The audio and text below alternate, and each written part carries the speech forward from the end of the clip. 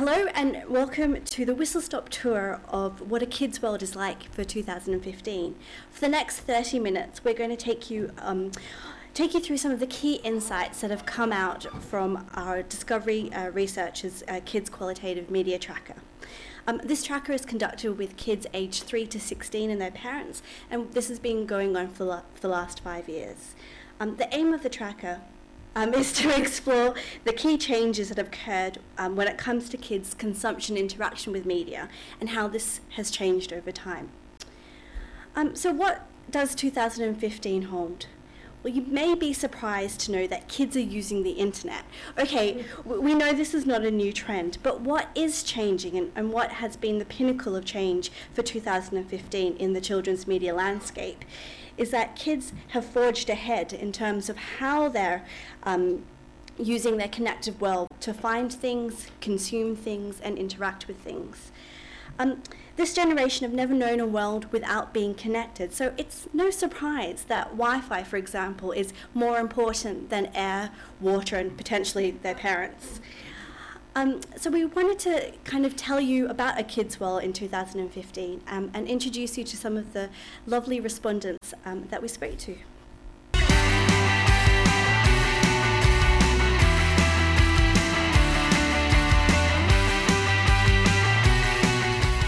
Why did you choose the tablet? Because I love it. I need this tablet, and I end up going on YouTube and I watch what Lily likes. Because all my games and all my memory and everything, this are all there's me and then there's my other me. This is mine. I have everything on this. This has my internet, my passwords, my games, my times of I would never remember anything if it wasn't for my reminders and Siri. You know, he's a legend.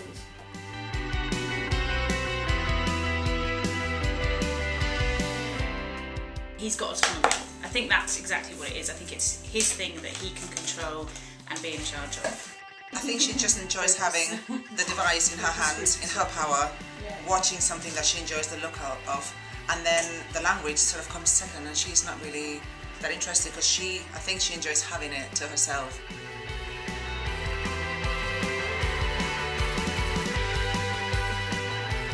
Wheels of Ages. Wheels of Ages, and the second one? CBBC. My favourite apps are Instagram, Snapchat and YouTube. YouTube, I play on Netflix, Minecraft and Subway Surfers. YouTube, Instagram, Twitch and Akinator. Netflix, GTA Los Santos, YouTube and Spotify. Snapchat, Instagram, Spotify, BBM and YouTube.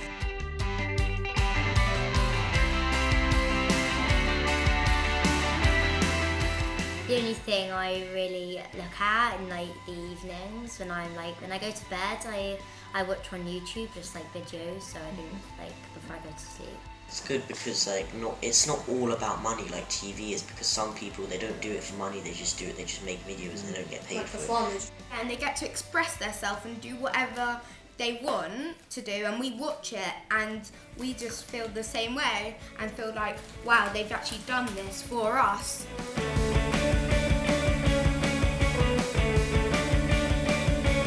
If something big happens in YouTube, it's going to be on YouTube. Something big's happened. Everyone in the world is YouTube. Yeah, they do get us because they allow people of all age to express their feelings, and you can relate to that.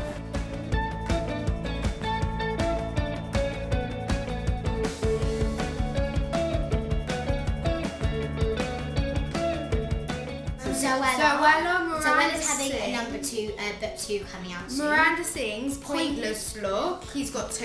Mm-hmm. Tanya Barr. Pride, Smosh. They've all got 30, 20 million, 20, 30 million. And then there's also the group called the Sidemen.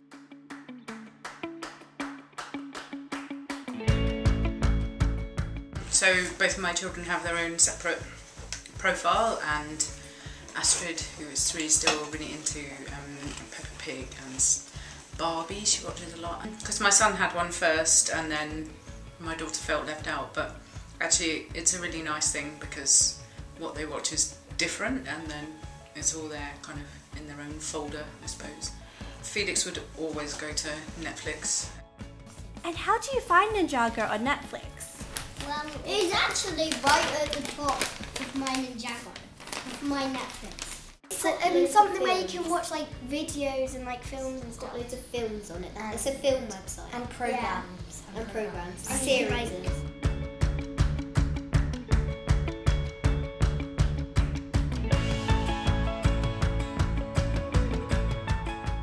My life is actually on Instagram. Everyone knows what I'm doing basically every day, I guess. In a good way. In a good way. But only your friends or people you follow know. But I was like, I'd rather have no storage than have no Instagram.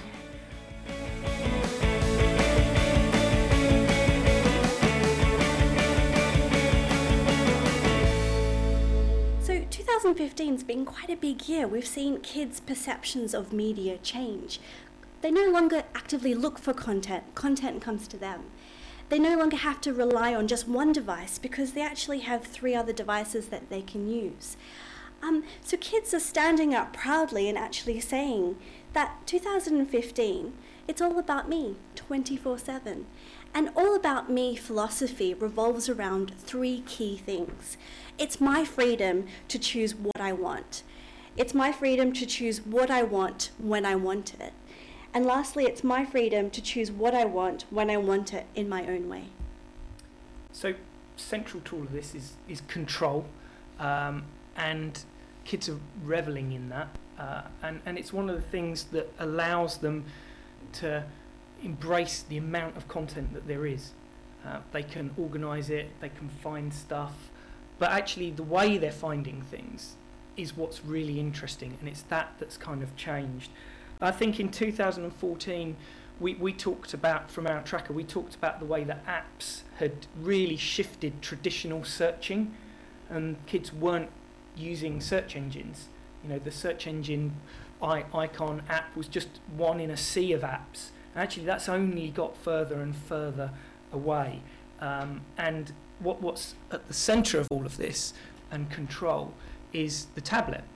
And the tablet has been this real kind of step change for kids.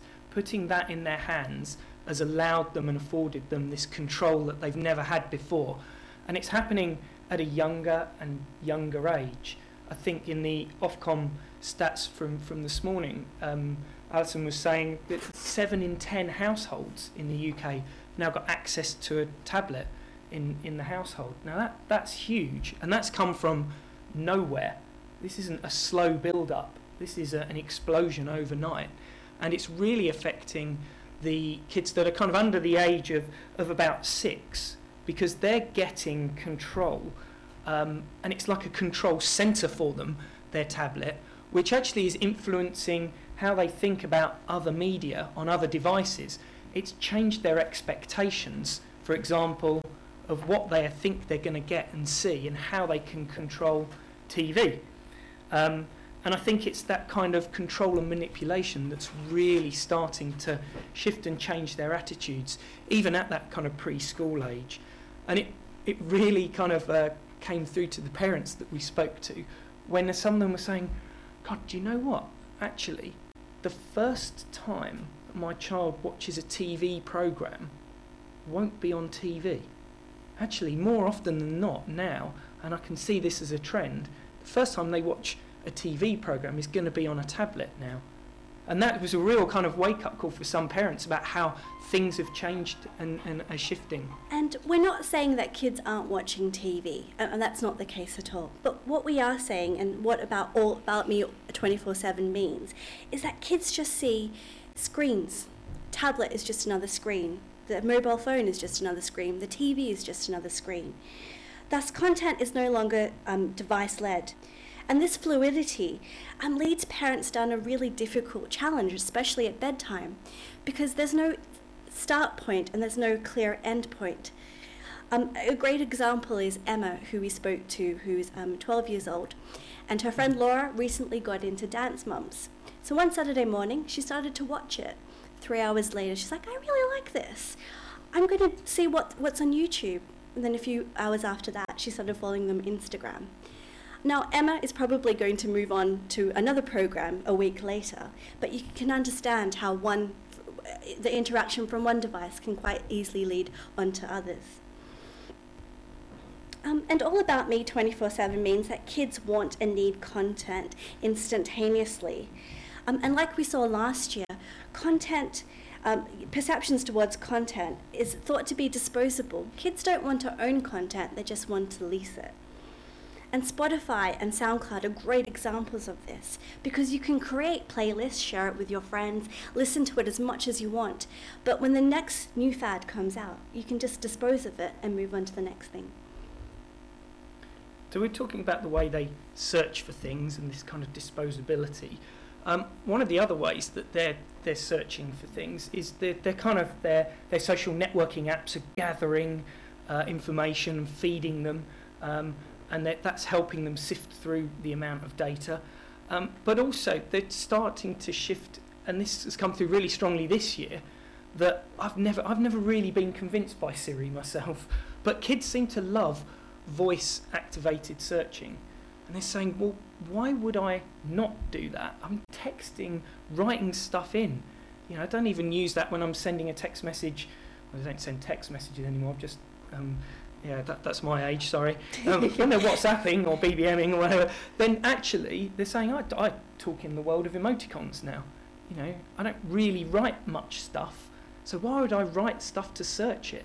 I'm searching by images, I'm searching by video, I'm talking to my phone, to my tablet now. And that's something that we see as a real kind of start point where kids have really embraced that a lot more than adults.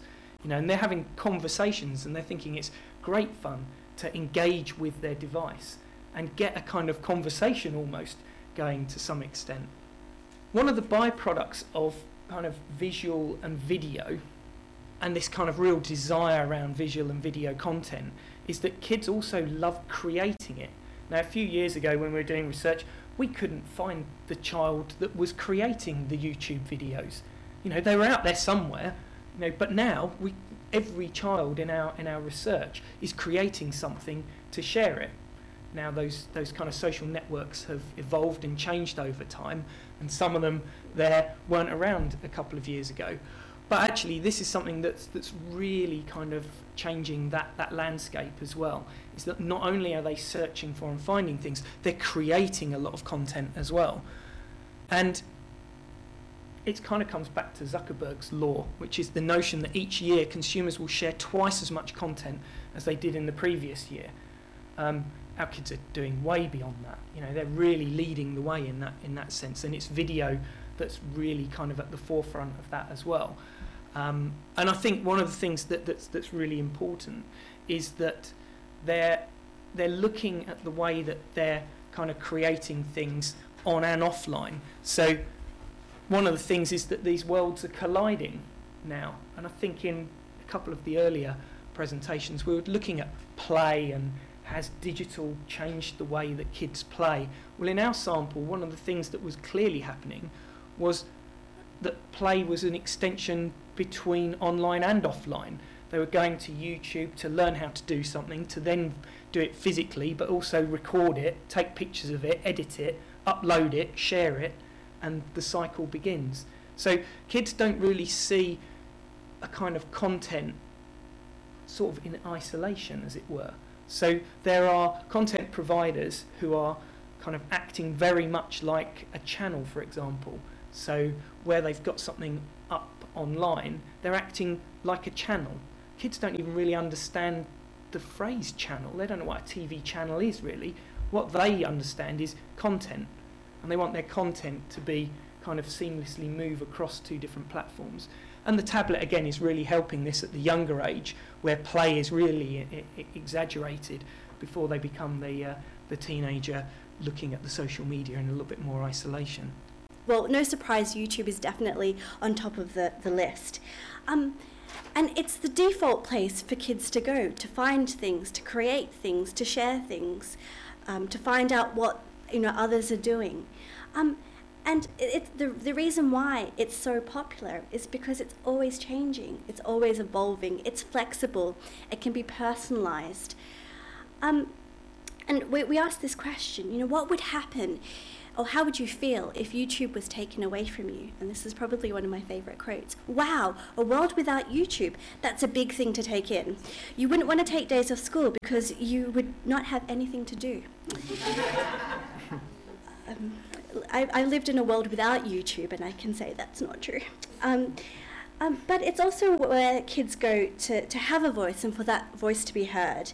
And increasingly, it's now a place where kids can go to listen and to find out about new types of celebrity. YouTube has given rise to peer celebrities that differ from everyday celebrities that you would find, say, in films or in TV. These peer celebrities are felt to be really approachable, trustworthy, and real, and just part of the everyday life that kids lead.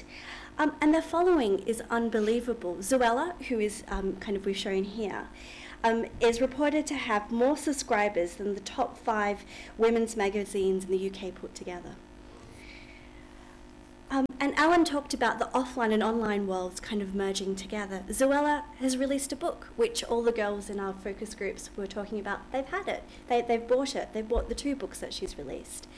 Other YouTubers that some of the guys or the boys mentioned have been at events, which they're really excited to kind of go and meet them. And some of them have released clothing lines, etc. Netflix is another one that's been a big mover and shaker in our kind of tracker in the last year. And one of the reasons why it goes back to an earlier chart, which is it's using visual search really well. Especially for those under 6s who, let's face it, they're not kind of got really good reading skills to go through an EPG and scroll ahead of it and read it and then read what's coming up. What they want to see is a video, and they want to see a little loop of the video or an image of which of their favourite cartoon characters. And Netflix is doing this really well. And I think the other thing that it links back to and why Netflix is being really embraced by kids is because it gives them their own world. So it's all about me. That's the content that I want. But also it's dispensed with any channels. As we mentioned earlier, it's just a collection of content. And that's what they want. They feel that that's much more speaking their language than trying to put them into a box. Snapchat does this really well as well. A couple of years ago there was a lot of discussion around Snapchat and there was a lot of kind of concerns around it. Our kids kind of fell out of love with it for a couple of years and now they've really embraced it again. And one of the things that it does really well for them is that it's evolved over time. So it's really embraced video a lot more. It's embraced being able to add friends. You just tap your phone against somebody else's phone. It's made things really easy to add people, but also it's allowed them to focus in on their stories, and it's become about them. They're the centre of attention. And what our kids in our sample have really liked is taking pictures and video across a day and uploading their day in a life of story. They don't really care about the fact that it all disappears. They're not hung up on memories and photos in the same way as emotionally we are as adults. In actual fact, it's a way of controlling content. It's creating it, using it, recycling it, and it disappears. Actually, they're not hung up on that, and that's why kids are leading the way in the kind of evolution of Snapchat being one of the biggest movers and shakers in social media and social networking of the moment. It's a real resurgence story with kids. So what does this all mean? I hate to be the bearer of bad news, but it's all about them, all about me. They don't really care about you.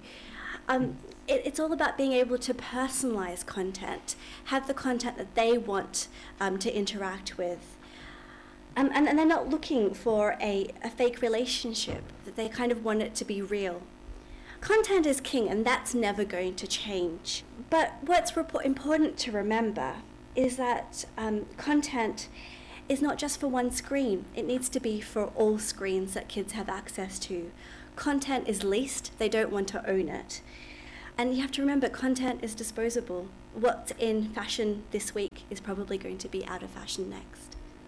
So if content is king, then how do we talk to kids? How do we get in this it's all about me world? And I think one of the key things that they talk to us about that we want to impart to you is it's all about the banter. And the number of times that comes up is really strong. Using banter to create relevance is queen if content is king. You can have all the content in the world, but if you haven't got a connection with them, then they're going to ignore it. And actually, this is the key learning that we talk about. And it sort of brings us on to our final example. Lovely, David Cameron. So one of the things is that we said this, and this isn't a political point actually, luckily. This is kind of a point about how one company really rode the wave of banter, and that company is Nando's. And this is when your Nando's is extra cheeky. And this all started with an exchange between a UK child or teenager and a counterpart in America who said to him, hang on a minute, what is this new product? What is a cheeky Nando's? I love the sound of that. Is it extra spicy? Is it a new chicken burger? What is it? Now, the answer you're going to have to look up if you don't know it. It's a brilliant story. It will entertain you for hours, especially if you're English and especially if you're under 20, then you'll really get it. But it is all about the banter. Banter is the rapport that you have, the kind of jokes that you share with a friend that really only you understand. So, yeah, exactly. Yeah. So it's all about that chat that you have with your friends, that informality that can create a bond. It's kind of very English in its sarcastic nature as well. Now, this conversation that happened, and we've got just 1 minute to do this, so this conversation that happened was the American not understanding sarcasm in that sense, that kind of banter. And so actually, the story that goes around has created more than 100,000 tweets. It's created more than 20,000 Instagram hits. It's created 10 YouTube channels with over 1 million hits on them. This has created a huge social networking wave. Now, Nando's has looked at this and said, do you know what? We're going to embrace this. We're not going to fight it, because some of it's not that complimentary about us.